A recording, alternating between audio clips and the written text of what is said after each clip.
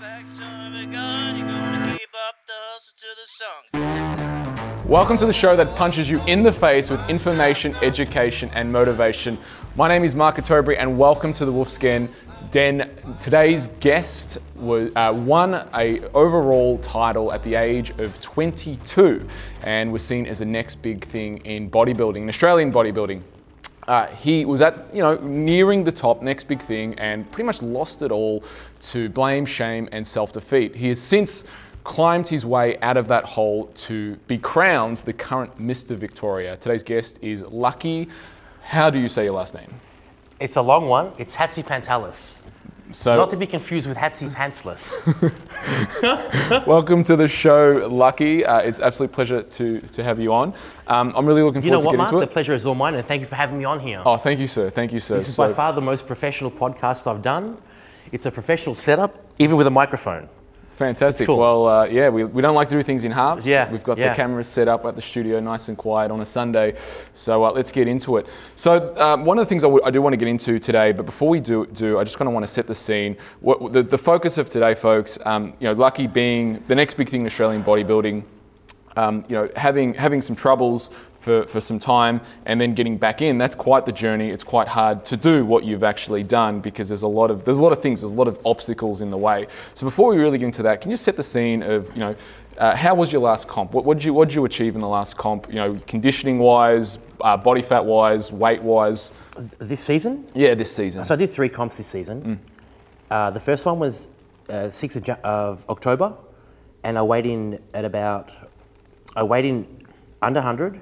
Fully clothed. The second show was 2 weeks later, the Nationals. I weighed in a little bit heavier. I actually had to take off my shoes and my jumper to weigh in under 100.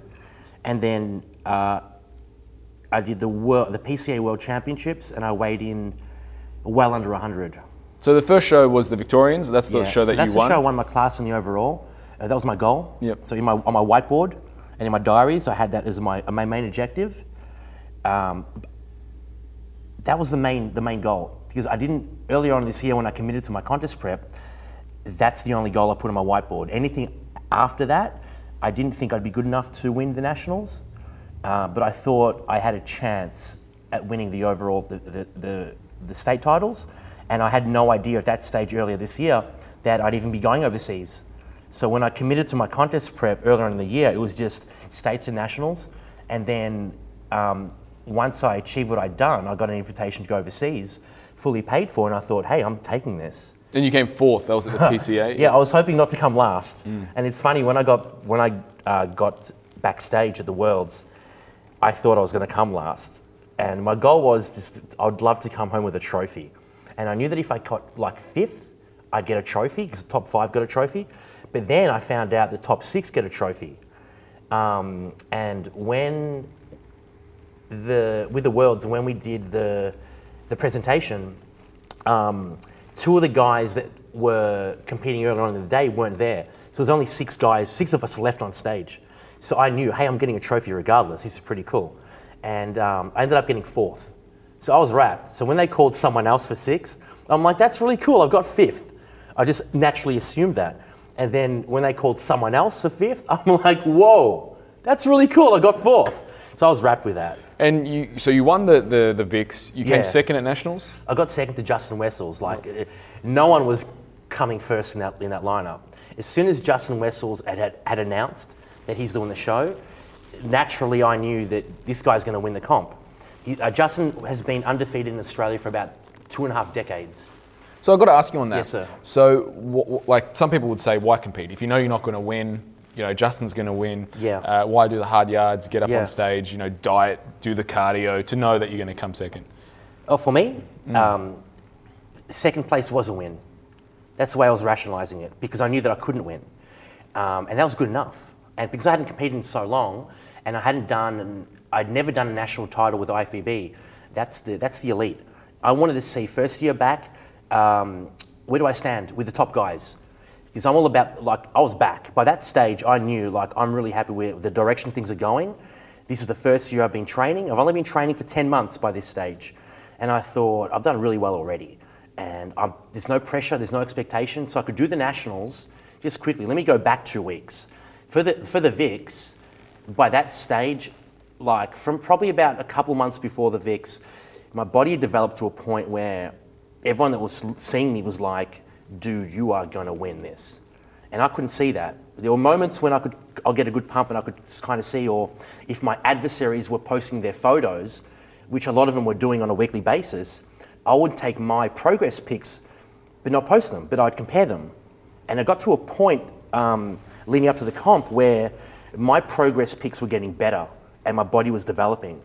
You know, it's funny, everyone knows about muscle memory, but when it's you and you got insecurities, it's hard to, I kind of felt like, is the muscle going to come back and how quickly is it going to come back?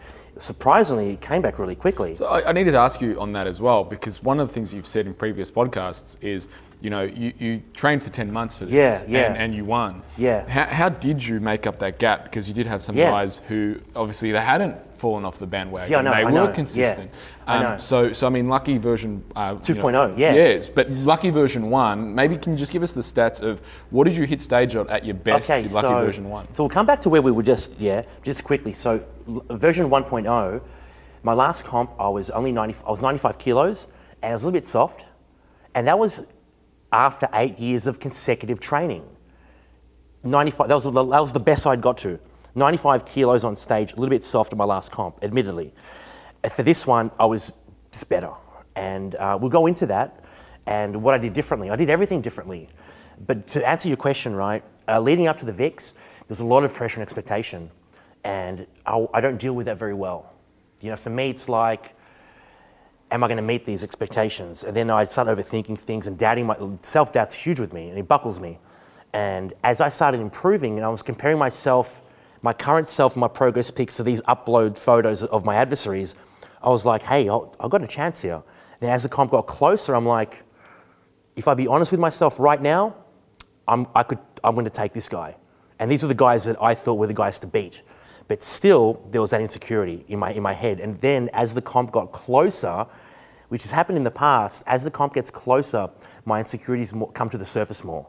Right, so then I do my head in so much, which is pretty normal. We are going to bounce around a fair bit in this interview and in this podcast show, wherever you're watching it, or iTunes or SoundCloud. In saying that, before we get into the childhood stuff, because I do want to set the scene of where you were. I suppose the Justin getting up on stage, all those kind of things. Yeah, I mean, really, it's quite a significant. I do want to make a point on it. It's quite a significant thing to get where you went in 10 months. And I know that. I'm aware. It's hard for me to say really positive things about myself, but I can be honest with myself, and I know that what I did in 10 months was pretty incredible.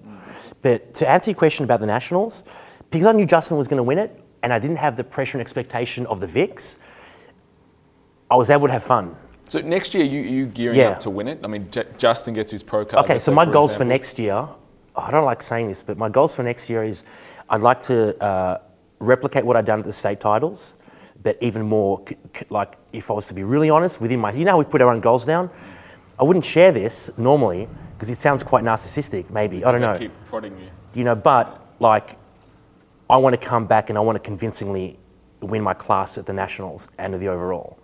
I thought to myself, if I could do what I did in 10 months with an actual off season, and I'm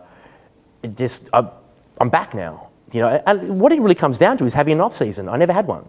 I went from inactivity to just, okay, I'm training now for a couple of months, and you know what? I want to compete this year. And I made the commitment to myself. And it's funny, when I look back at the photos of how I looked at that time, I thought I was better at the time than what I was. Because I got my weight up to 120 kilos, and I thought I had a bit more muscle than what I did. And when I look back at my skin folds, I had my lean mass was like 98, and my lean mass increased throughout my whole prep. So I did also 2 powerlifting comps. I did one at 10 weeks out and one at 6 weeks out, and my lean mass increased, and my strength increased. This is going into a prep. That's something very different that you haven't done before, hey? 100%, yeah. Right, let's switch gears and talk about Lucky and really set the scene. But Lucky as a kid. So tell us a bit about where did you grow up? Where did you go to high school? Did you finish high school? Yeah, what were the motivations? How did you get into training? All that good stuff. So, I was a mistake when I was born, right? So that forced my 2 parents to get married, right? And they divorced quite early on. My mother moved back in with her parents, and they basically raised me up until the age of 10. So she had nothing to do with me. And then they moved out. They gave my mother the house. And at that point, she had the responsibility of me, and she had never done that before. So she was really toxic. It was a really toxic environment. It was abusive. And looking back at it upon reflection and knowing what I know now, I was just a kid going through it. I never had anyone cooking me meals, asking me how I was going, anything like that. I was neglected and then abused. When I say abused, I'm talking emotionally, psychologically, and a couple of times physically, but more so verbally and emotionally. It was really bad. I have zero relationship with that woman, but she was always abusive. And as I got older, it actually got worse. At school, I'll give you an example. Kids in those environments, they act up in school. That's their way of expressing themselves because they don't know any other way of expressing themselves. And I was a larrikin. That's how I developed, I guess, a coping mechanism to deal with what I was going through. So I was a larrikin at school. I was always playing up. I was never getting into fights or anything, but I was always getting in trouble. And it got to a point where I think it was year 9. The coordinator called up my mother and she goes, "I don't give a fuck." Sorry, I try not to swear. She goes, I don't care. He can deal with his own shit, right? That'll give you an example of how much she just didn't care. When I say that, I didn't even get cooked meals. I never had one cooked meal or a hug or even "how are you?" If I was ever crying, if she came home and I was crying, I remember she'd say things like, "Why the fuck are you crying for?" So there's nothing there. There was no emotional attachment at all. So I just got through it. And maybe would have got into this question later, why did I start bodybuilding? And I really honestly think that it was a coping mechanism because bodybuilding gave me something to focus on. I had nothing else. So how old were you when you got into bodybuilding? Okay, so like how you're a teenager and you and the boys kind of lift weights, look good for girls? Initially it started like that. Like 16 years old, this is really funny. I'm 16 years old. I found some weights in the garage from my uncles because that house I was living in, my uncles grew up in as well. So there was a barbell, like maybe 20 kilos worth of weights, and those dumbbells, one dumbbell that had like the screws. Remember those ones? Yeah, so like I do the same workout every night. And I remember one time I tried doing legs. This is a really funny story. I tried doing legs, so I'm squatting, I'm repping out, and I thought I had no energy to take the bar off. So I thought, all right, I'm going to get on my knees and put the bar on the bed. And what's going to happen? Like the weights would sink and I'm stuck on the bed. It was hilarious. That's how I started. But then one of my friends turned 18 before I did. He was driving. And then we got memberships at Mike's Gym in Dandenong, which is now Doherty's Dandenong. And that was like, we went from training in it was like a 20-minute walk from our school. And it was these tennis courts. And upstairs, they had this tiny gym, which was like, it was tiny. It was really, really small. But every day after school, like 10 of us would go there and train for 3 hours. Literally 3 hours. And I remember like during school, I loved it so much that I wouldn't study or do classwork. I'd like write down programs and stuff like that. And a workout could be like 8 exercises for chest. Had no idea what I was doing. But I got serious when people started noticing my progress at the gym, older blokes. And for the first time in my life, I had people who were supporting me. So when was the first time you picked up a weight? When I was 16. 16? Yeah. And then you started getting serious about, 18? When I went to Mike's Gym. So older blokes started seeing my progress and they started supporting me. And I never had that before. So look, put yourself in the shoes of like a 17 or 18-year-old. Never had any support from anyone, ever. And then all of a sudden, you got these older blokes and everyone's getting behind you. And, I fed off it. It felt good. For the first time in my life, I had people, supporting me with something that I seemed to have been good at. It was almost like this is the first thing that I'm ever good at, and there are guys supporting me. So that pushed me on to think about competing because everyone was like, dude, you're one of the best, guys at 17, 18 that I've ever seen. Because I developed pretty quickly. And again, I was natural. Someone specific? Just a lot of blokes at the gym. At one stage, when I kind of, started getting more serious, I started gravitating towards more older blokes at the gym for friends. And I started kind of like moving away from my friends from school because at that stage we're all 18 and they were going clubbing every weekend, and they were getting to drugs at that stage, and I wasn't, and they were getting into fights a lot, and I thought, this isn't really for me. So at one point in my life, when I was like 19 to like 21, the guys that I was hanging out socially were older blokes from the gym, and I really developed quickly at that stage. And I did my first comp at 19, which was coincidentally I think the first comp you did. Yeah. So you were a junior and I was a teenager. Well, no, that was the second comp. Okay, so I can go into that story a little bit Yeah. actually, and I will. So the first comp I did was in 2004. I came last out of a lineup of 8. I was that guy on stage that shouldn't have been on stage. I had a really, really bad experience But with you my came first back show. and redeemed yourself. And that was the thing in 2005. I was like, I need to compete again. So one of my friends said I should hit up Tony Doherty. And so I did, and he helped me with my prep that year. And I competed at the INBA, and then I competed at the IFBB. And I remember at the IFBB show, there were a bunch of people saying, don't compete, you're going to look out of place. And I remember it was like 3 days out of the show, I called Tony and said, hey, Tony, look, I can't compete. And he goes, what do you mean you can't compete? You look great. And he goes, oh, no, everyone's telling me I can't. And he said, no, you can compete. I'm like, I'm really sorry, I can't compete. Went to the gym, super bummed out. And one of my friends was like, what are you doing? Why aren't you competing? Oh, everyone said I shouldn't. He goes, fuck that, man. Can I ask you a question? Did you allow other people's opinions to influence how you felt? To say that to him, or did you feel that self-doubt yourself within yourself? Well, I think I really wanted to compete and do Tony's show, Yeah. and even just to have a crack, Yeah. right? And then when everyone started, that last week of comp, your carb depleted, you're not thinking straight, you don't have your. Period. It is a very vulnerable period. If you don't have the support network there, you can go off the beaten track. Anyway, I had that support network talked me up, and then anyway, pretty much 2 hours or whatever was later, I called up Tony and said, I'm really, really sorry. I shouldn't have let these people affect me. I'll be at your show. I'll competed, and it was a really great experience for me because I competed at that show. I remember you were a teen, I was a junior, and everyone's like, oh, have you seen this lucky kid? He's only, I think, 17 or 18. How old were you? I was, you know what, it's funny, when you told me that on the phone the other day, I can't believe that, because I was a teenager, I was 70 kilos, and from my perspective, I really had nothing. I was lean, but I had no muscle. You could see my spine from the rear. You could literally see my You had spine. a great physique. Maybe Great the shape, teenage physique. Yeah, the shape was great. And I remember everyone going, oh, this lucky kid, he's the next big thing. Can I And just look say, at you him. looked great that day as well. Thank you. I was on the dumbest diet I've ever been on to get onto that show. The diet that I was doing then was 50 egg whites a day. That was my food. I was getting some pretty shady advice, but it was 50 egg whites a day, made up as an omelette with some vegetables. I felt like absolute crap that day. And anyway, I came second to, I beat someone, beat Ryan Underwood when he was a junior. Shout out to Ryan Underwood. I tell you what, that guy's a beast. Yeah, he's an absolute beast. He's a beast. So for me, that was, it wasn't a first place, but the second place was, you don't suck at this so much. You can actually hang in there and you can do something. I was happy as a pig in shit with second. I was happy at second at the Nationals. Yeah, I was really happy with second. And I was happy with how I looked because, the year prior, I really didn't. Also, let's just say you were natural doing an untested federation.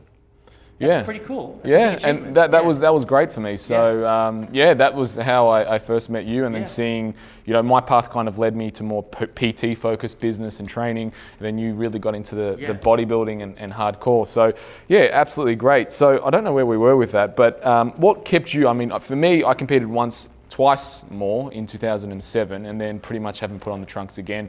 To be honest with you, bodybuilding has never. I've done 6 shows, and it's never really spoken to me. I've never really enjoyed the process, and I haven't enjoyed the stage either. So I know for a lot of people, I can't wait to get up on stage. I can't wait to show what I've got. For me, I'm like, nah. I'd rather lift something. For me, powerlifting, strongman, that calls my name more so than the stage. But what kept you Just going? quickly, it's funny you say that. Like, I've done both now. I haven't done strongman, but I've done powerlifting. And if I enjoy the process of the journey for me with bodybuilding, but the day is often for me, because I've got the insecurity and the self-doubt, it's spilling over. So for me, the day is horrible until it's done, right? It's horrible. I want to. When my coach saw me at the VIX, I wanted to put, and he took a photo of me because he came. I had to go there early on to get tanned and register, and not register, but do the competitors meeting. And then he came a little bit later, and then he goes, "I need to see you." And I said, "Of course." I was nervous. I thought, I've lost it. I'm smaller. I'm softer. And then he's like, "You're fine." And he took a photo, and I actually saw a glimpse of the photo. And it wasn't a very flattering photo. And I wanted to go straight home. I knew I had to stay there to get through it because so many people had come to see me. But if it was up to me, if I was someone who didn't have anyone going to see him, I think I would have gone home. I'll be honest with you. It's that support network that's so integral. Yeah, but more so it was the fact that so many people had come to see me, and I knew that I'd posted online. If I had gone home, I would look like an idiot. If I stayed and didn't look good, I knew that I'd still be received well because where I've come from. Hey, he's come from being a depressed, suicidal, thoughted, drug addict, not leaving his room for 2 months, and then in 10 months' time he's competed again. That's great, and I knew that it'd be great for business. But obviously, when you're competing, you want to do really well, and you want to look good. And I just thought I don't look good. Well, sometimes you need to do that. You need to stack the deck in such a way that it's so much more painful not to go through with it than to back out. Face it. Yeah. And you know what? If I was to be honest, I kind of got a little bit of that feeling with today's podcast because this is the most professional thing I've ever done, right? I've done 3 podcasts. This one here is a professional setup, and I was so nervous coming here that I kind of had that feeling where I thought, oh man, this is a struggle, like to commit to this. But I know that once I do it, I'm going to get over it. I'm going to get through it. I'll be proud of myself for doing it, and then I'll be able to do it again any other time. And it also sets a new record of where you're at. So anything below that is now a lot easier. Exactly. So, That's what I mean. Yeah. It's like you've evolved. So let's get back into your story. Yes, all right. So 2005 was when you did the first comp.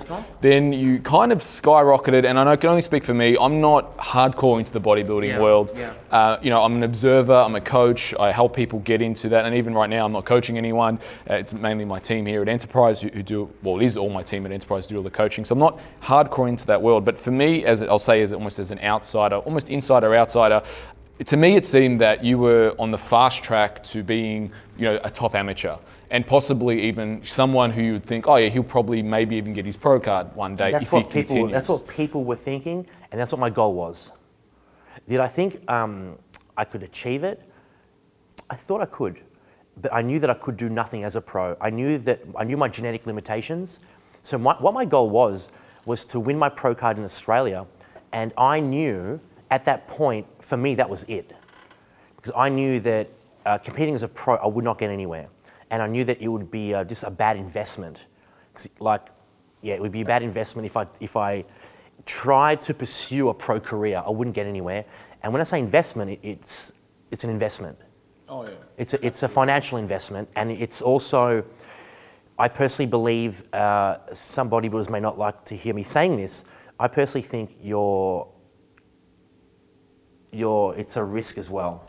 So in saying that, in terms of your health as well. Yeah, absolutely. Yeah. I mean, it's not a natural thing, or the body wants to be, 110, 120, 140 kilos, walking around what at you have to do 5% body fat. That's an absolute, unbelievable ask of the body. And you see the pros, once they get off stage, once they stop competing, they shrink. They get a lot smaller. They don't lose everything. Obviously, they still look fine, perfectly fine, but... And that's the ones that actually make it to that point. Let's not forget about the ones that lose their life before that point. That's true. So many, I love bodybuilding. I'm really passionate about bodybuilding, and it saddens me to know how many bodybuilders that I really admired from my favorite eras, like the 90s, right? How many of these guys have passed away? That hurts. Going in with that, was that a self-defeating prophecy? So, I mean, because I think it was 2012 or 13 that you won the All States, where you felt like you were... 2010. It's 2010, right? So, you old Lucky, for example, he set this goal of being a pro, but then now, Lucky 2.0 now knows that that's probably not a goal that is a rational goal in the sense of being holistic for his whole life. So was that at the time a self-defeating prophecy of, well, if I actually achieve this, my life is actually going to go backwards? Would you have that awareness then? Or? No, at that time, I had that goal of I wanted to be the best bodybuilder in the country. That was what was going through my head at that time. But I also knew that because I was PTing and coaching, the better I did on stage just translated to a better business, a more successful business. And the better I was doing, my business was growing. And I knew that if I could get that pro card, this is the phrase I used. I'd be printing money. because you can charge whatever you want. Because people, a lot of these pros will charge I'm talking Australian pros, they'll charge $150 a personal training session, and they're getting it. They're getting booked out as well, because people see you as the guy that they want to beat, and they think that, hey, this guy must know something that I don't know. I want to go see that guy. And as I was getting better as an amateur, I was attracting a lot more clients who were competitive bodybuilders. I had people coming from interstate to see me. Seriously. It happened probably half a dozen times. And I saw that as like, wow, this is huge. This person has come interstate to train with me for a week. What an awesome, that felt awesome.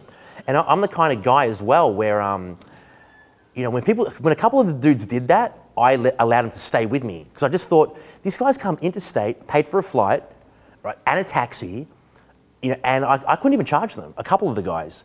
So they stayed with me, and I trained them for free simply because they'd come interstate to train with me. I thought, man, that's cool.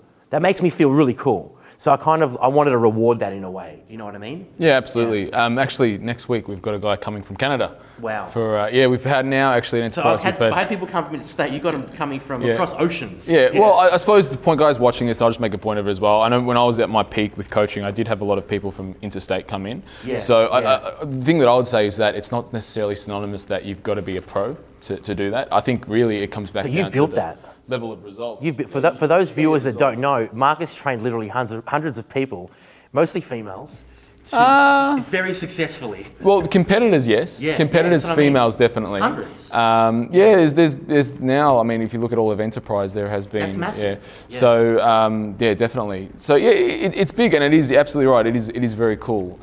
But what I wanted to get into now was the downward spiral of things. So what was the peak? Let's talk highs and lows. And before we do that, if I can just get Jaden just to close the door, because there's a little bit of interference in the background. Let's talk highs and lows. Your highest height, I think we've spoken a little bit about it. I think you won the belt that Craig Lucas. No. So Craig Lucas ran the Country Classic. So in 2005 when we competed, I over-dieted for that comp. I was given a chicken and broccoli diet with no salt and cutting out protein powders, all that kind of stuff.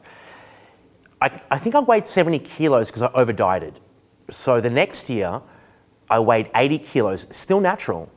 Only I think because I dieted more effectively, and I won Craig Lucas's Country Classic as a junior. Then 4 weeks later, I won the NABBA Australia Championships as a junior, and I got a trip to go overseas to compete at the NABBA Universe. And you got to think, a young guy who was never good at anything, was not good at school. Going back to school, I failed year 10, had to repeat it. And then I only did year 12 simply because my grandma called me up crying when she found out that I wanted to leave. The only reason why I did it was to make her happy. Now, because I had failed year 10, it meant I was 18 in year 12 and I was driving. So year 12 was one of the best years of my life. Year 12 for me was, horsing around with my friends and girls. That's all it was. I was clubbing in year 12, Not every night, but we would go during the week, a lot of weeks. Where was I going with that? The downward spiral, the highs. Yeah, okay. Well, just going back to the comps. Yes, so I went overseas. So let's put things in perspective, right? I've never achieved anything, never done anything, never had any support from home, and all of a sudden I'm on stage, and Graham Lansfield, the promoter and MC, has announced that the judges have thought so good of Lucky that we want to send him overseas to represent Australia. I'm like, wow, this is awesome, So I did that, and that comp I think was the comp that made me think, hey man, I'm onto something here, and that's what really made me think, this is what I want to do now, and I think I got a chance to go far, because again, I went to the NABBA Universe. This is the same comp that Arnold Schwarzenegger did and won. This is huge, and then after that. Because I knew Graham Lansfield told me, hey, we want you for, NABBA for the next 3 years. You can go to the Universe. I gave it a year off, and because I was going to the NABBA Universe and not going up against natural guys, I thought, this is my rationale. Now I'm 21 and I'm thinking, I don't want to go to the NABBA Universe or the NABBA Worlds as a natural anymore. That's the first year I used performance-enhancing drugs. And then I actually won in 2008 the junior class and the overall, and that for me was like, okay, I've made a statement here through my achievement, and that's the progression of my career, I guess, and how things just got better, and that made me think I think I've got more of a chance here, and then the support came, and as you know, when you're successful, more people are coming around you, and that's when the pressure and expectation actually started. Then I competed again in 2010. I did really well, won an overall again. This is 2 in a row now. I won the Australasia, and then the following year was the pro qualifier. This is it now. Don't forget, the goal was to go pro. Now this is the first show that I'm doing for that. This is the pro card now. And it was myself, Luke Timms, and a large vegan Indian called Verinder Singh, who weighed about 125 kilos, right? I'm the smallest guy on stage. I knew I was off. From my perspective, I got slaughtered on stage. But when I saw the footage, I could kind of see, okay, I can see how he had me, but I can also see that I've got a lot of potential here to do well. And I actually contacted Luke. So Luke Timms beat me. I contacted Luke Timms' coach, who you may know, John Davey, to coach me. Because I thought, you know what? He helped Luke to win, and John Davey was a pro himself. That's the direction I want to go down. I've taken myself as far as I can go. Where to now? So some people think that my downward spiral started after I lost to Luke Timms. It didn't. I was even more motivated, like coming second or third. Well, there's no placing. It was here's the pro card. The other 2 people, there's no placing. It's just first. That's it. For me though, not winning was no problem. It motivated me. Then the very next day I was putting a plan together. So I trained for like another year after that. And I actually, you asked me earlier, how do you compete knowing you can't win? Well, that following year, I was training for the 2012 pro qualifier. I was about 8 weeks out, and I found out that a guy called Abraham was competing. Do you know Abraham? I remember that guy. Okay. He was the 140. For the viewers that don't know who Abraham is, this guy competed at 125 kilos. Now you are not going to win. That guy, he looks like a pro. There's no one else who's going to even come close.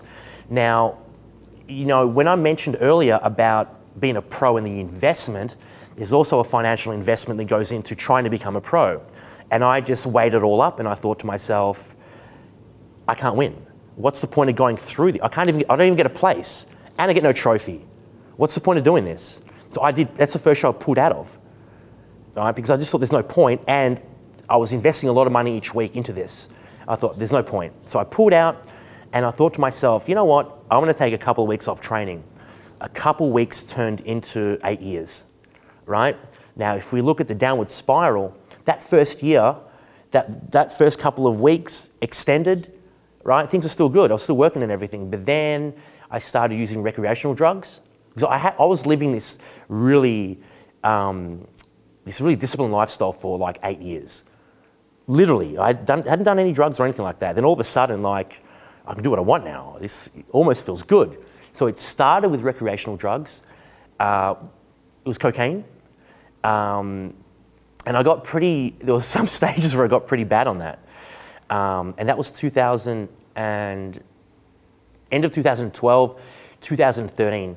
And then I realized, I didn't know at the time, but without that disciplined lifestyle, my life went downhill. I needed the discipline to keep me on a positive track. Without it, without the training, without having specifically goals, that's what it comes down to. Because I realized my life was on track when I had a goal, and then when I stopped competing, I didn't actually have any goals. When you're contest prepping, or maybe when you're prepping someone, you may know this. You're so disciplined that discipline and all those qualities and characteristics that come with doing a prep, they spill over into other areas of life. Then you become disciplined with everything else. Well, it's like Jocko Wilkins. Yeah. Well, he's one of the guys that I came across online, and you know what's great about him? He tells it like it is. Yeah, discipline leads to freedom. Exactly. And without discipline, you have no freedom. And it almost seems counterintuitive, but it's absolutely true. You need that routine to keep you on track to actually, whether it's financial freedom or having success over your body or, I suppose, sovereignty over your domain, is that, I like using finances as an example. Unless you learn how to save your money, unless you learn learn the difference between the haves and have-nots, you will always and forever be a slave to money. 100%. It's only until you go, right, well, this is what I'm going to do with the money, this is where I'm going to spend my money, I'm not going to spend my money here, and actually be actively engaged in that's when you actually have the freedom. But that comes through discipline. And it's the same thing with training and health and fitness, and when helping someone with a healthy lifestyle, it's, you can't eat cheeseburgers every day. You can't just eat whatever you want and shovel whatever you want into your gob, because you're going to end up fat, tired, overweight, and probably diseased as well. So there has to be a discipline and structure and routine around that. So just to recap on that, what year was it when Abe came on stage? Okay, so that pro qualifier was the 2012. So in 2012, and then you didn't train. So I stopped training about 6 weeks or 8 weeks before March of 2000. It was still in 2000. It was end of 2011. That's when I stopped training, and things. I think I would say 2012 wasn't necessarily a bad year for me, but I was doing a lot of recreational drugs on weekends and things like that. I was still working and everything. I was still doing recreational drugs on weekends and stuff like that. When things started really spiraling, I think it was more 2013. That's when, again, not having a goal, not having discipline, and things just started to spiral. Toxic relationships as well, not knowing how to deal with things.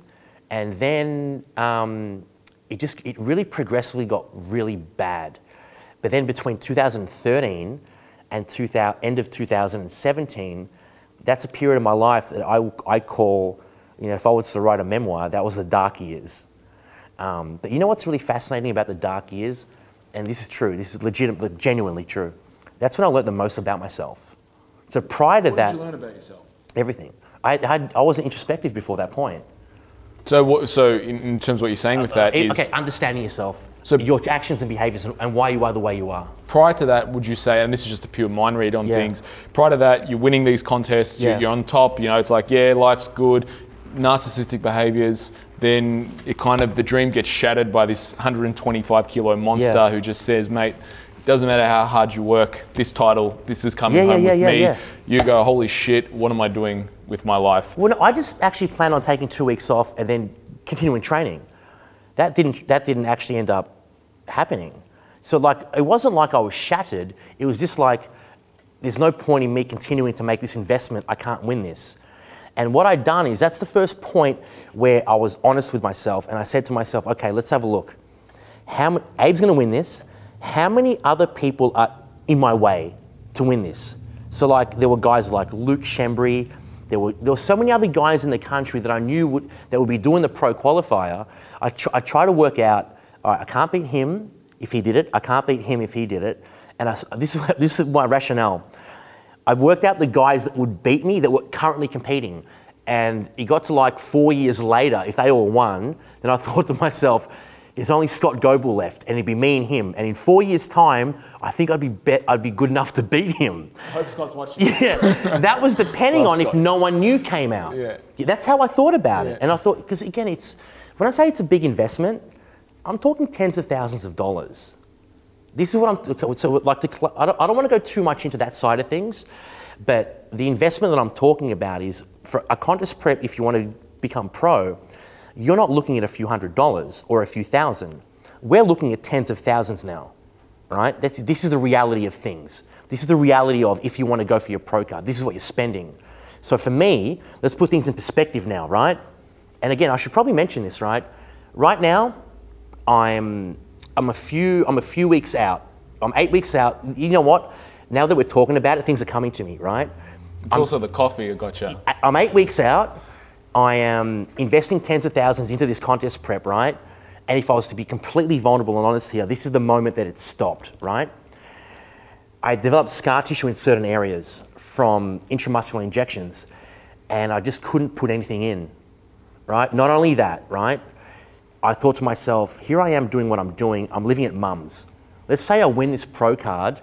I'm getting back in my shitbox of a car, and I'm driving back to mum's, which is an environment that I hate, that's killing me.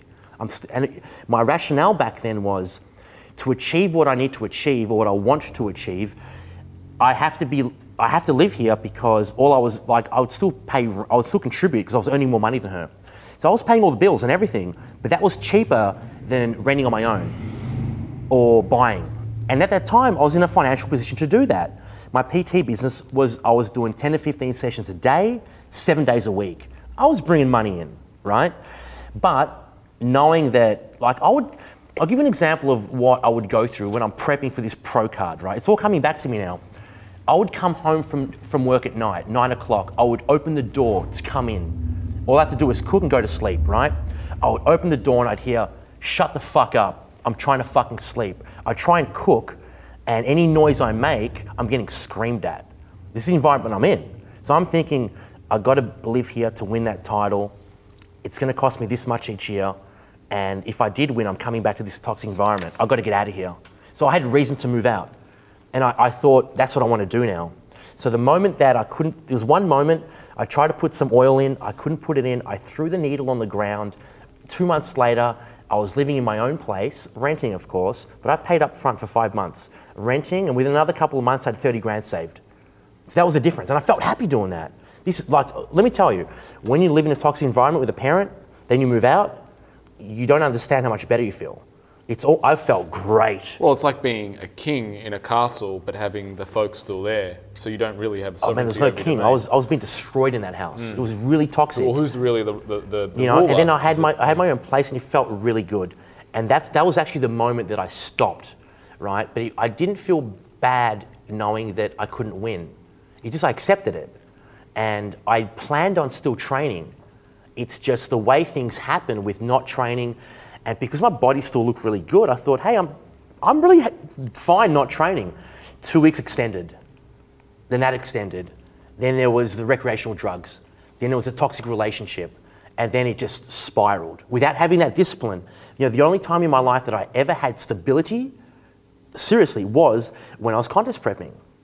Because I was focused on something. If I didn't have that, those years that I didn't compete, in between that period of time that I was competing, were years that I didn't make progress in life. So it's almost like, and again, I don't mean to be jumping the gun on this, but it's almost like, Lucky is really good at competing, he's really good at training, he's really good at looking a certain way, and that's what he does. Yeah. And it's almost like, well, if you take the soul or the purpose of living from Lucky, he doesn't have an anchor, he doesn't have a rudder. At the time. That lifehouse. At the time, that's all I knew. Because I didn't have any mentors in any way. Had no parent. So you got to think, this is a kid who's been neglected at home. He's got no one to show him direction. He's lost. Was there anyone who stepped up in your life as, Not say, at all. a surrogate parent? Not at all. No trainers, mentors? No, I had some, until I started competing. Family members, I'll give you an example, man. I got an uncle, right? I got aunties and uncles that are really great, right? But they were never really there when I was younger to help me in any way. I had an uncle tell me one Christmas when I actually became an adult, before I lost my shit. He goes, well, you know what, Lucky? The family is really happy that you turned out how you have, considering how fucked both your parents are. This is a family member telling me that now. Do you know what I mean? And when he told me that, that's when I was competing. So again, there's success coming my way. I was PTing, successful business. All this came through the disciplined lifestyle of competing, and that's all I knew. It wasn't until I became older, after I kind of sunk, and became more self-aware, that I realized it's the reality of life, and I knew that, I didn't necessarily need the bodybuilding to stay anchored. It was just, I need goals and I need to be disciplined. Ultimately, what I found it came down to was having goals to work towards. So would you say you hit rock bottom in that 8 years?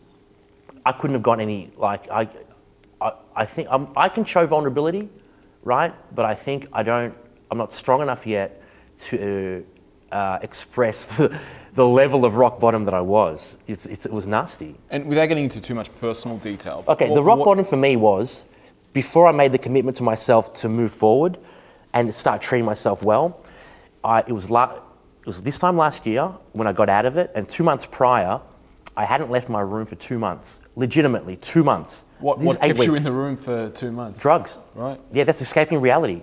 And that was, if I was to be honest, that was meth and marijuana. Right. But using them both in a toxic way, right? I didn't even want to be here anymore. The only thing literally keeping me here was my dog. Because again, I didn't have anyone. And again, 2 doors down was the woman that gave birth to me, that she knew what I was doing, didn't give a shit. And for anyone who has parents that neglected them and legitimately didn't give a shit about them and abused them, it leaves an emptiness inside you. It's something, unless you've experienced it, you don't know. So were the drugs a way of It's simply filling escaping. the void? Or Simply escape escaping. wasn't even That's a void it. filler. It was an escape. That's all it was. Right. And possibly a void filler. And it's funny you mentioned that, because in that period of time, I spent a lot of time on YouTube and the internet. So when I did my drugs, it wasn't recreationally, apart from when I was doing cocaine. When I was doing the really bad stuff, it was on my own. I would acquire what I need and I would go to my bedroom. I would lock myself away, dark room. That's it. I didn't want to, it was literally escaping reality. That's all it was. But when you say filling a void, I remember once coming across an interview with Mike Tyson, and he spoke about his drug addiction. And what he said was exactly what I said.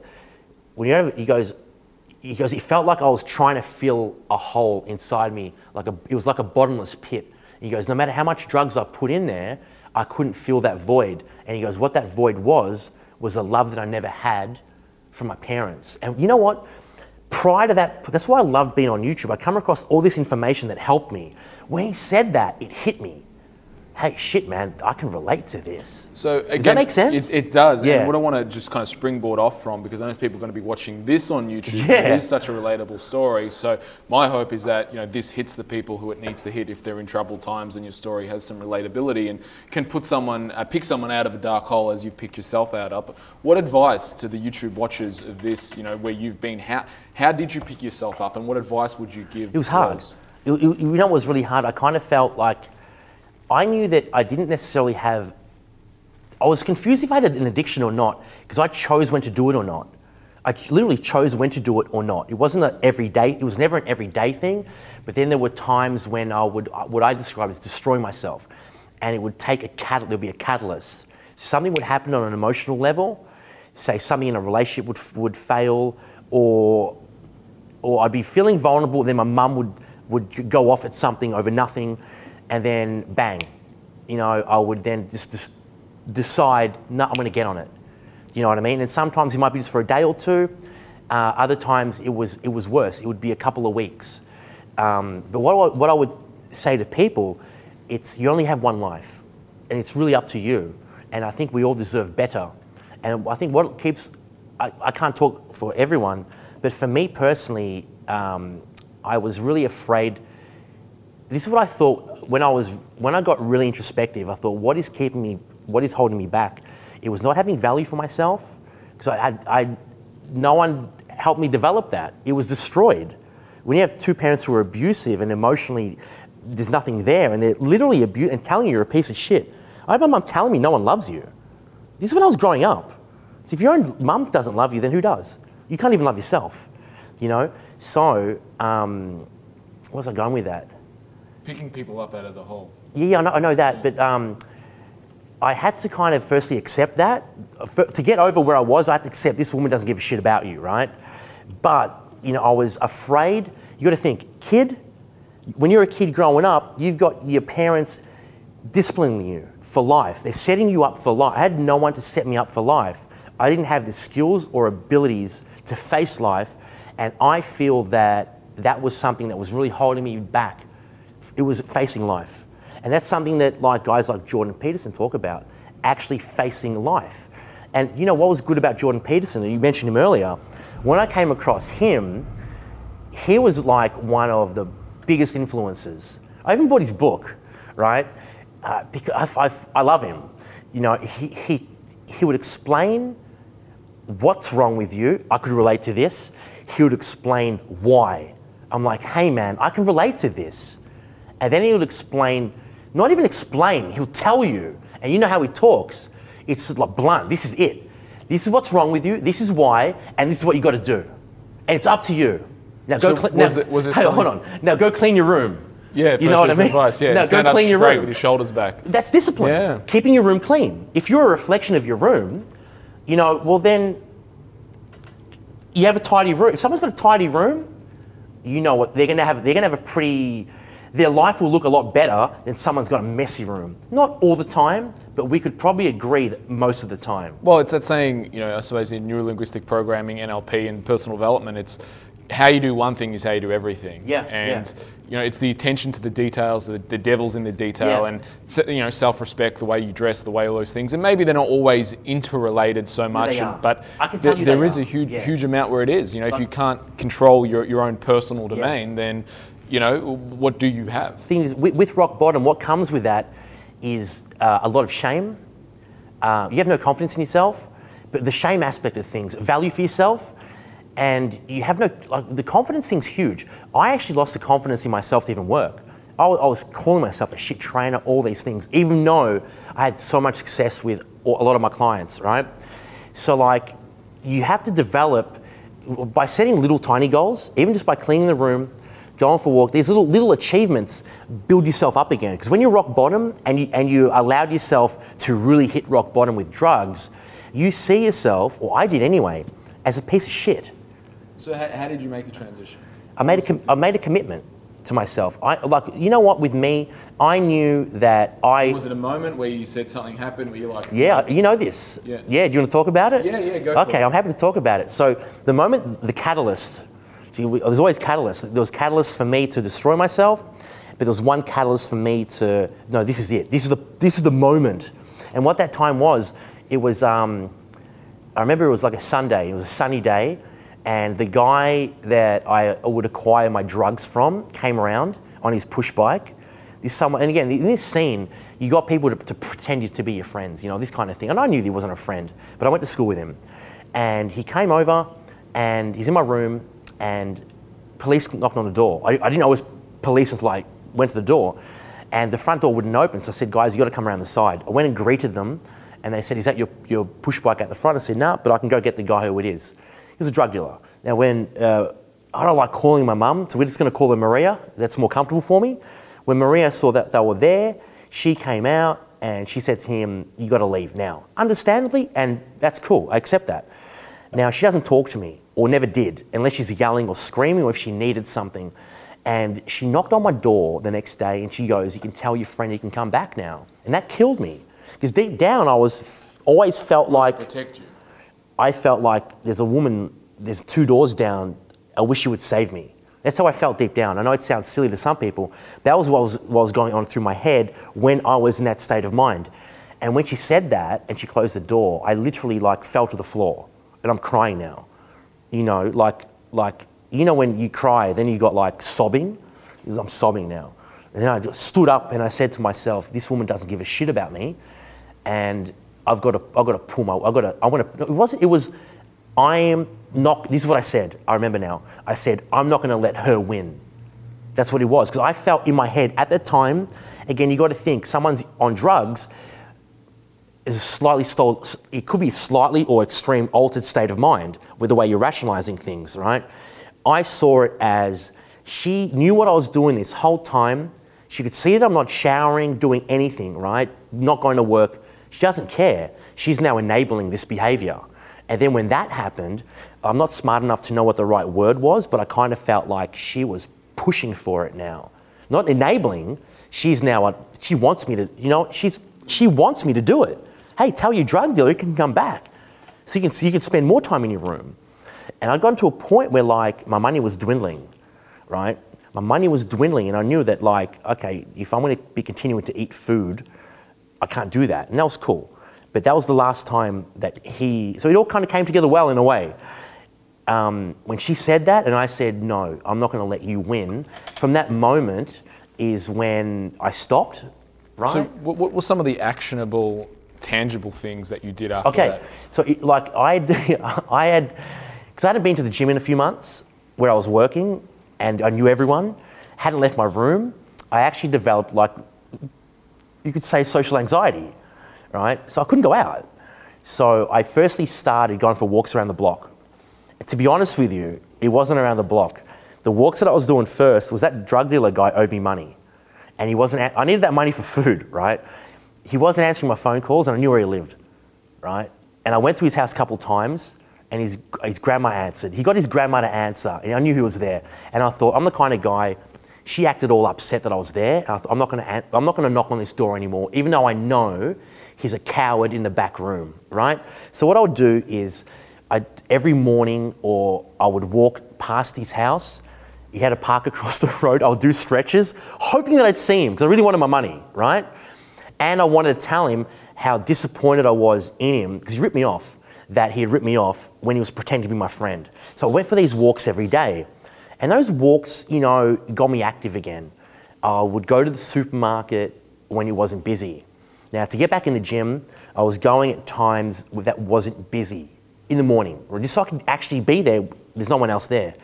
And I was quite fortunate that I had one former client that I knew would train with me again. As soon as I messaged him and I said, "Hey, VJ, you're competing this year?" And he goes, "Only if you're training me." And I was like, yes, that's money coming in. I knew if I have one client, in time I'll get more.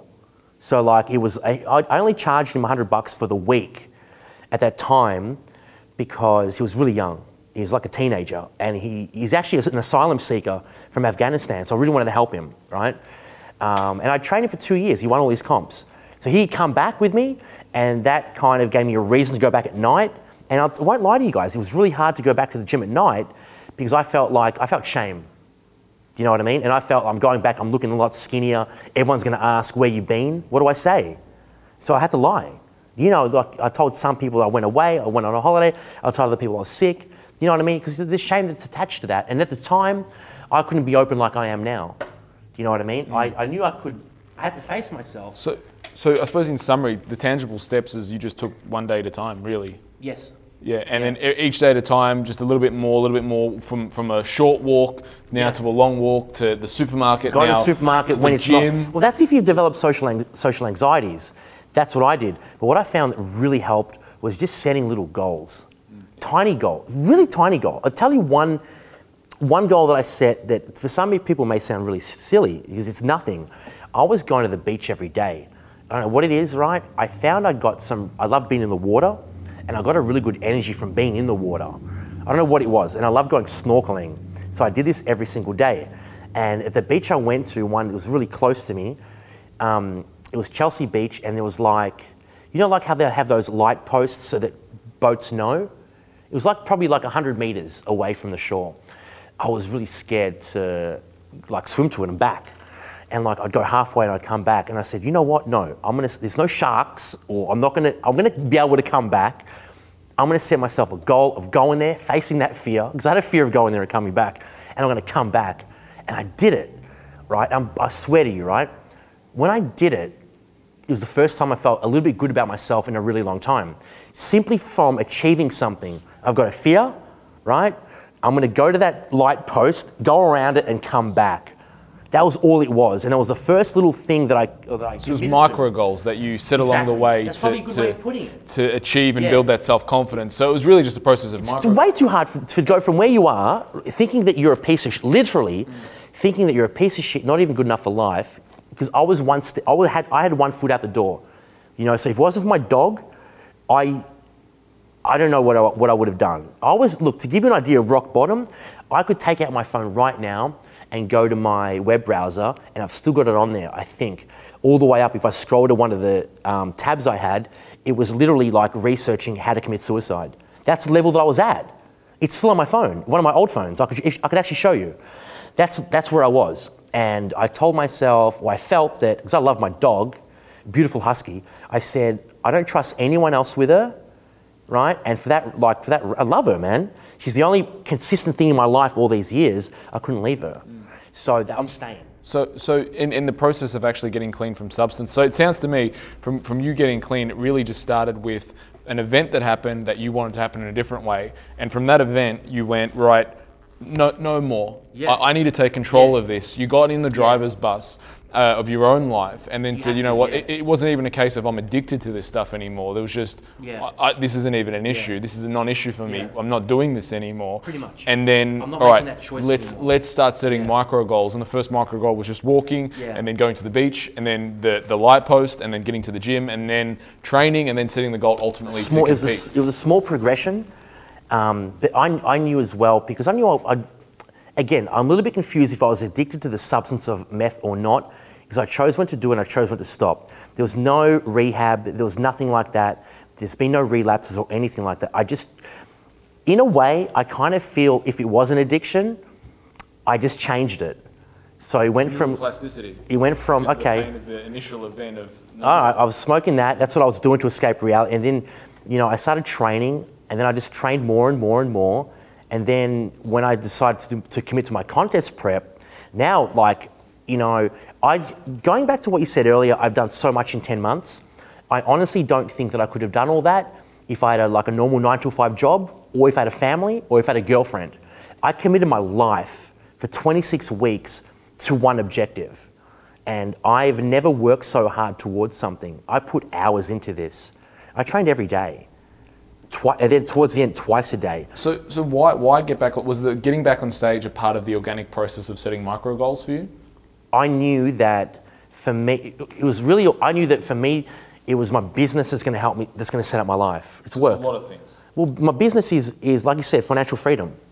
So I knew that the only thing I could do where I could go from I got to a point of having $2 to my name, right? Thoughts of going to the supermarket and stealing a potato to eat. That was, if you want to say rock bottom, that is rock bottom along with the other things that I've shared, right? But for me, I knew once I start training again, I'll get more clients. I knew that if I compete again and did well, I'm back to earning a couple K a week. And I knew I could do all this in 1 year, and I have. And like you said, discipline equals freedom. And this is something that Jocko says. And I'll give you an example, black and white example, right? This time last year, I hadn't left my room in 2 months. It wasn't working. There was no discipline. Now I'm in a position to be living independently, and I can go overseas whenever I want. So if you want to talk about freedom, we got 10 months ago and now. And the only difference is the disciplined lifestyle. That's what that's enabled me to have. I can go anywhere I want in the world now, whereas last year, I couldn't even leave my suburb. I had $2 to my name with no discipline at all. You know what I mean? Completely different mindset at the time. So when you talk about neuroplasticity, you can change that. That's what's really cool. And I'm glad that I didn't take myself out, because I didn't know at the time that your mindset and what's going on in your head, it can really change. Absolutely. Dramatically, you know what I mean? Yeah. And I'm glad that I took those steps. And if I look at what I want to do in the future, and I spoke to you about this, about becoming a youth worker, I know people that have lost their lives through suicide, right? Me knowing that I've been, at the step of suicide, and I know that was my mindset at the time, but then now it's like, this time last year, I didn't want to see tomorrow, and right now, man, I can't wait for tomorrow. Because I know tomorrow is I can work towards goals. Do you know what I mean? I'm so excited going to work because I know not only am I going to come home with a little wallet full of money every single day, right? But I love what I do, and I'm loving the direction I'm going in. Same person, 1 year apart. So one year on, like now looking back on that, if you could go back, say, as future you, and give yourself some advice, what advice would you have got to get out of the hole sooner? I don't know if it was, I'm being honest here, I honestly don't know if I could have done it if that catalyst hadn't happened. Right, so you had to have the pain. I don't know if I had to. I don't know if I had to. Yeah. Because I had a lot of people try and help me over those years. And you really have to help yourself. You can have a lot of people trying to help you, but if you don't accept things, and I think it's, for me, again, there's different reasons why people can be doing the same thing. A lot of different reasons. For me personally, I had deep-rooted, unresolved issues. Like I told you, I had to literally accept that both parents don't give a shit. It's up to you to pull that ship in and to fucking take it out. Do you know what I mean? There's no one else going to help you. And that's what it was. Maybe give yourself a Jordan Peterson book. I honestly don't know. I don't know if it would have worked at that time. Even if I could tell myself, if anyone's watching this that is in that state, right? Say rock bottom, you're doing drugs and you shouldn't. Because you shouldn't. So I'm really self-aware. So at the time, I'm doing something that I know is destroying my life. There were some times, because I had mirrored wardrobe, I've got mirrored wardrobes, I'd look at myself in the mirror and I'd be like, what the fuck is wrong with you? What are you doing, man? You're destroying yourself. And I'd start crying. You know what I mean? But there was a part of me that it was easier, and I read this quote somewhere, something along the lines of, it's easier to make a beast of yourself than to face life like a man. I don't know where I read that or if I quoted it properly, right? But when I read it, I could relate to it. This is what I'm doing. I'm making a beast of myself because I don't have the balls to face life like a man. But because I don't have the skills for life. I don't have the skill. I was a kid. I had no guidance whatsoever, man. You know, and then there's this big, scary world out there. But literally, like, you know, if I could drum something into myself, you know, when I was, you know, any point of that 5-year period, it's like, dude, you have one life, don't fucking waste it. This is it, and it's up to you. So we'll switch gears a little bit and just go through a few more topics. You know I can't drive manual. No, neither can I. Okay. It's Really? fine. Yeah, no. You drive auto? I drive auto. Oh, no shit. Yeah. You know, whenever I tell someone I can't drive manual, they're all like, you can't drive manual? Well, for me, I had a very good logic for it. It's like, well, I could invest the time in driving manual, but it's more of a pain in the ass. So I'd rather just work on my business and focus. So it's very much more of a decision out of efficiency. And a lot of my decisions in life actually come out of efficiency of like, what's the fastest route to getting my goal. But have you ever been judged by someone for not being able to drive manual? Some people try and judge me, but I don't kind of let myself be judged. I'm like, well, why would I drive manual? You can only, like, I'm not driving a race car. I'm not an F1 driver. Hey man, so, I can have both hands on my wheel. I can have one hand out the window and, you know, Or in summer I do that to show the guns, you know? Yeah, exactly. And plus, you know, I'm driving an FJ Cruiser at the moment, and they don't come manual. Was that yours? So that's my one. My best friend actually has that car. They're so cool. Yeah, they're great cars. You know, he went to Europe a couple of times and left it for me to drive, and I'm like, oh, it's such a huge car. It is a huge car. It takes a while to get used to. Yeah, to get used to. It does. And there's a couple of blind spots as well. It does have some blind spot issues, but one of the things that is actually quite funny, I drove that car, I didn't realize there was reversing sensors in the car. For whatever reason, I turned off the reversing sensors when I got the car weren't on, and no one told me that they had reversing sensors. You need them for that car. So I drove for 2 years without any reversing sensors. And one day I was playing with the buttons, I pressed this button, I'm like, I wonder what this is. I'm just going to leave it on. I start reversing, and it's beep, beep, beep. I'm like, helps so much. There's reversing sensors in this car, but anyway, so that's my little story. Let's switch these gears now. Let's switch the gear. We're going to go through a lot of different topics in a pretty rapid format. So this is the one word game, which I like to play with all of my guests. So, you know, for those who haven't watched the one word game, basically I'm going to say a word. Say for example, if I said superhero, you might say Superman. So are you ready? Yeah. The answer's born ready, by the way. All right. I thought I was conceived ready, but obviously not. Australian bodybuilding in Australia. Tony Doherty. Protein powders. Oh shit. That one I wasn't expecting. I guess it's oh shit. Okay, IFBB bikini division.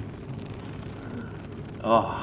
Those bikini chicks. It's bikini chicks. Never. James, for any bikini chicks watching, I'm single and I'm ready to mingle. I'm just joking. No. Never. Graham Lansfield. Worst supplement. Oh, years ago, anything flavoured fruit punch. They were horrible, Mark. They were horrible, weren't they? Yeah. Amen. Favourite supplement. Favourite supplement? To be honest with you, Vital Greens. Ultimate competing goal. I have two, and these are my 3-year plan. I have to be Pro League overall Australia, and the PCA World Championships. Awesome. Mental. Mental. Mentor. Oh, I'd have to say, Mr. Ehab. If you're watching this, Ehab Malayeb, that is you, my friend. Respected peer. You know, the first name that comes to my mind is Christian Caldwell, who was actually an adversary of mine. He was, but he helped me so much backstage because I had this anxiety attack backstage. I couldn't even take my clothes off. I'm looking at everyone thinking they all look so much better than me, and he helped me back. Even though I'm up against him, he helped me to get on stage, and I'm so thankful for that. Christian, if you're watching, thank you so much. Best bodybuilder of all time. Oh, that's a tough one. I think going by the stats, it's Phil Heath. But for what I like the physiques like more Lee Labrada and Frank Zane and the guys from the late 80s, personally. Yeah. Favorite athlete? I'd say Roger Federer. Oh, no, I've got to go back on that.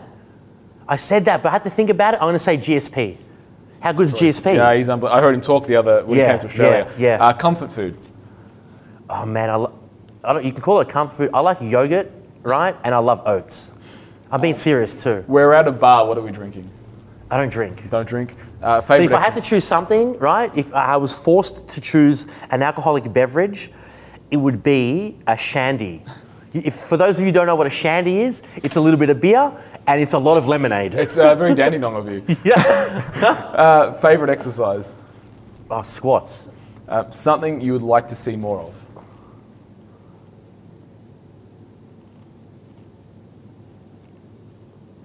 I know this is going to sound really like cheesy and cliche.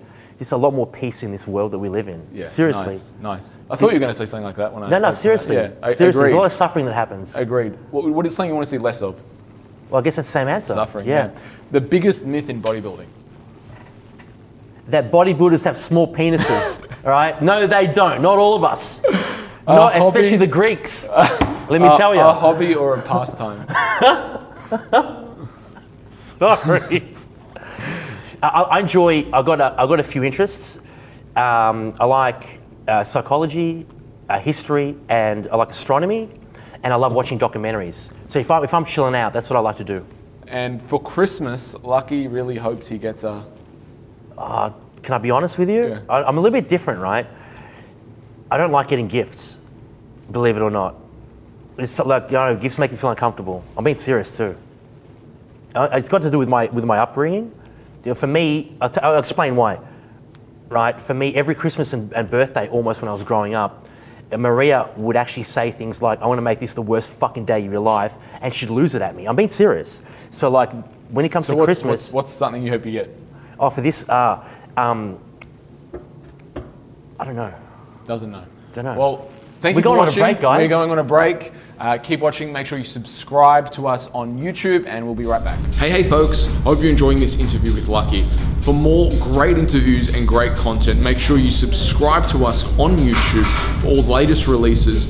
Follow us on Instagram and like us on Facebook. And if you need a hand with your training, do visit www.Melbourne Personal Trainers. And for the personal trainers watching, I haven't forgot about you. Visit Personal Trainer Mentoring for information on how you can do mentoring with yours truly. So let's get back into it with Lucky and see you on the other side. Welcome back to the Wolf's Den. Today's guest is Lucky. We're going to be wrapping it up and talking about what he's done with his training, nutrition, and things that you've been learnt recently. So Lucky, Lucky version 1 trained a certain way. Now Lucky version 2 is training a different way. You said before that you're on some keto fasting. Oh no, that's just post-comp. That's just post-comp. Yeah, it's really stupid. What are you doing post-comp? Okay, so I've never really been lean over summer. I've always been a bit of a normal or just really fat off season. So I've got this goal of, if any of you guys know of the Bond movies, you know when Daniel Craig was first introduced as Bond, and there's a scene of him coming out of the water at the beach looking like this specimen of a man. I have this image in my head of coming out of the beach looking like a specimen of a man. And just to get my ego stroked a little bit, get my hard work validated. So my last comp was end of October, and I was in Amsterdam a week after, and I continued dieting straight through to get a bit harder.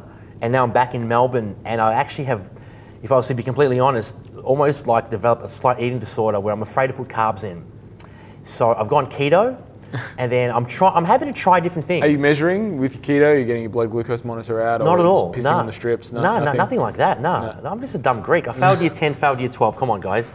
So look, I'm going to stop doing what I'm doing now, and next week I've actually already told myself I want to commit to like another short, 6-week diet. Just get me over summer, just so I can look good, something sustainable, just something healthy and balanced, whilst maintaining some cardio. And if you run us through like a contest Yes, day sir. for you, like if you're getting ready for a prep, like what time do you wake up? What are you eating? When are you It training? really depends on where we are in the prep. So as I said, I did 2 powerlifting Let's comps. go last 6 weeks out. Yeah, okay. So my last powerlifting comp was 6 weeks out. Then after that point, I thought, okay, I'm just going to commit to the bodybuilding comp now and do what I've got to do for that. Prior to that point, it was really easy. I was where I needed to be. I was doing no cardio. I was probably consuming about 200 to 300 grams what of time carbs. does the day start for you? What time do you wake up? Really early. What time? 6 do you- o'clock. So you wake up at 6? I wake up at 6. Are you eating, training? Like what Okay, time's so your first I meal? would wake up at 6. I would do push-ups and sit-ups, and then I would have my first meal. and then I would kind of go back to bed until... What's the meal? I was doing 100 grams of oats with berries, almond milk, some honey, some cinnamon, 100 grams of mince with 300 grams of egg whites and some veggies. And then you go back to bed? For a little bit, Yep. and then I'd get up and go to the gym. I'd do my first session, then I'd train my clients, and then I'd go home. Obviously, I'd be having, like, the meals that I'd have, if we're going to be specific, after training, I would have some beef again with some sweet potato. And I would sometimes, depending on where we were, but last 6 weeks, I think that was the last carb meal. And then I had beef again with some veggies. And then I would go home, have a nap, wake up, go back to work. And I would eat before my first client. And I was eating beef the whole time. I would eat beef again with some veggies. And then I would train about 3 or 4 clients. I would go home. I had this routine that I was doing when I get home. I would do 30 minutes on my bike outside. I'd go for a walk for 40 minutes. Then I'd come home. I would do half an hour of abs every night. I did abs every day twice. So you just and push-ups. didn't like chicken, don't like No, fish taste-wise? Or I just felt, I knew that there's a lot more, I'm getting a lot more bang for my buck with red meat. So are you counting calories, macros, food weight? Do you follow a system, or is it just here are the meals, this is what I'm going to eat? And That's what it was. so how do you manipulate the getting closer in? Is it just We, eliminating meals, eliminating carbs? I had my coach Iad, so I got myself to about 4 weeks out. Then I said, okay, this is what I'm doing, and I'd been really just running the same thing. And so what I would normally do, I'd start with my diet, and then I would do my skin folds every week, and then when I would need to make adjustments, I would. I didn't need to make any adjustments. I think because even though my calorie intake was so high, so just going back to my diet, after I'd do that 2.5 hours of work each night, I would actually eat a half kilo steak. Now, for a lot of people, this might be insane. I'd eat half a kilo steak, and as soon as I ate that, I'd eat half a kilo of mince with heaps of veggies. And then as soon as I ate that, I'm not even kidding here, right? When I spoke to Iad at 6 weeks out and said, you need to take over, because again, that will take stress off me.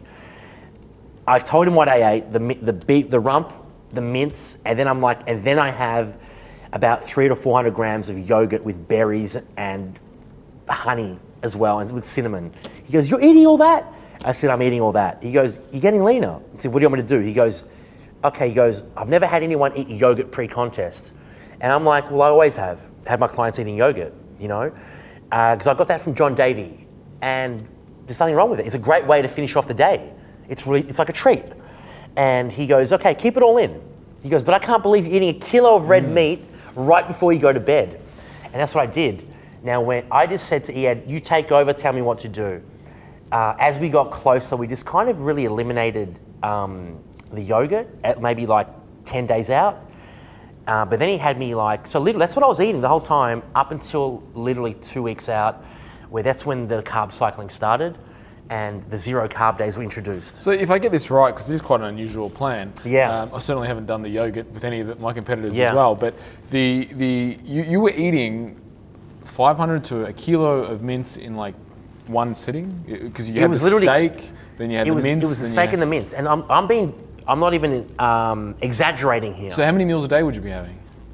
I was having, I think, 6. 6, and then that last meal was like a super meal. Yeah. Yeah, and that's just because you trained all day pretty much. But not only, don't forget, I was at that point. I was actually I think I was training twice a day, but I was still doing that the kilo of red meat before I was training twice a day.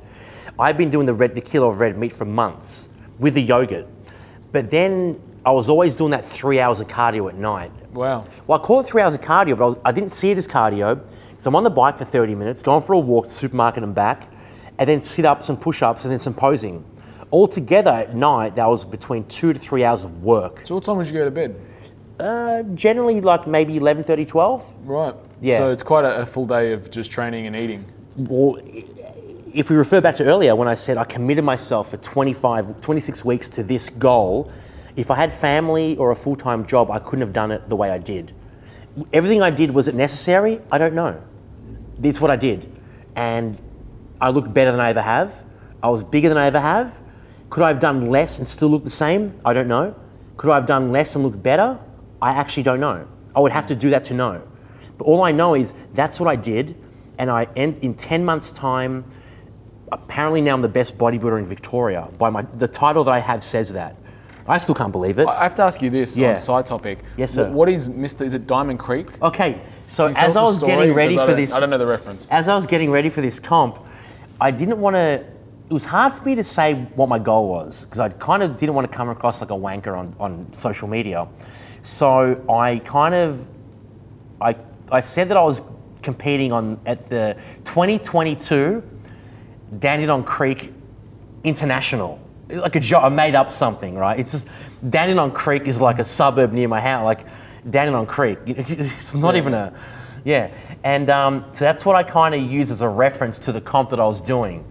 So there's no Dandenong Creek.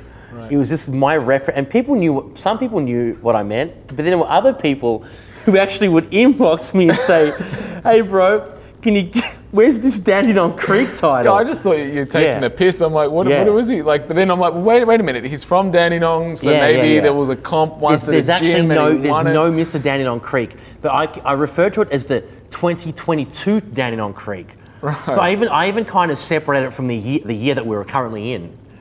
I don't know why. At the time, this was a joke kind of, because I horse around a lot on social media. So I called it the 2022 Dandenong Creek, and I said I'm gunning for the overall. And so the 2018 Victorian State Championships was essentially my 2022 Mr. Dandenong Creek.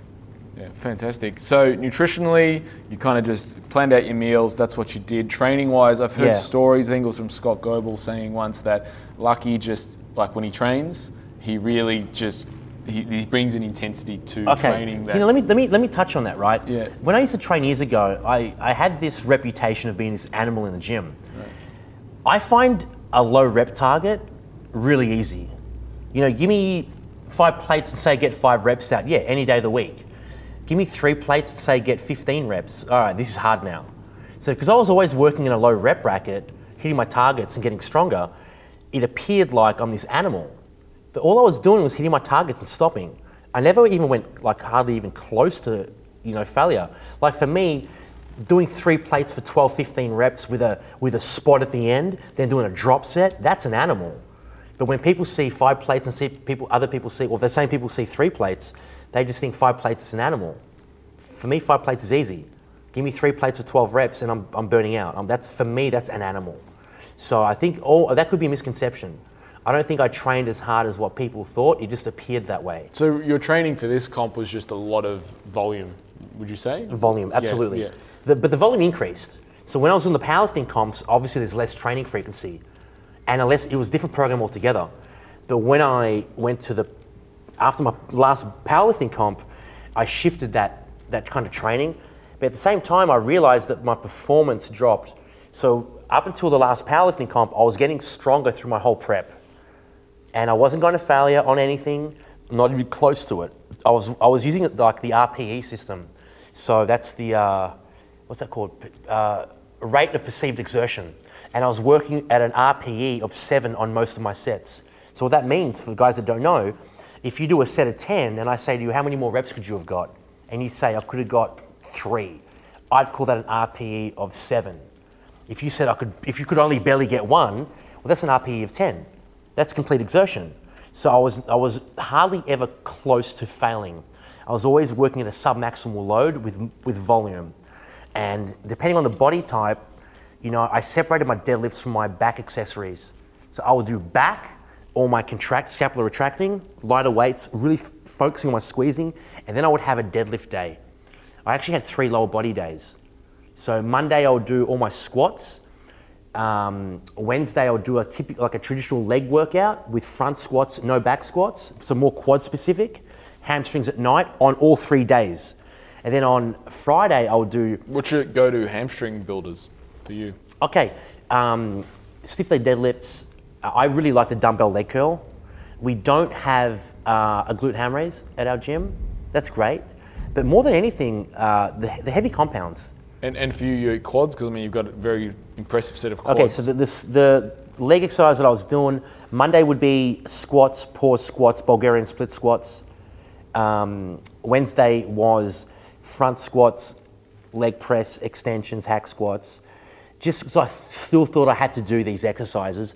And then Friday was deadlifts, either deficit deadlifts or block pulls. Then I'll do some safety bar squats. And then in the evenings, I did glutes and hamstrings. Now, as I was approaching my comp, my glutes and hamstrings weren't coming in. And then again, I'm like, what do I do? That's when I decided to kind of increase the volume. So I separated them quad days, those leg days, into AM, PM.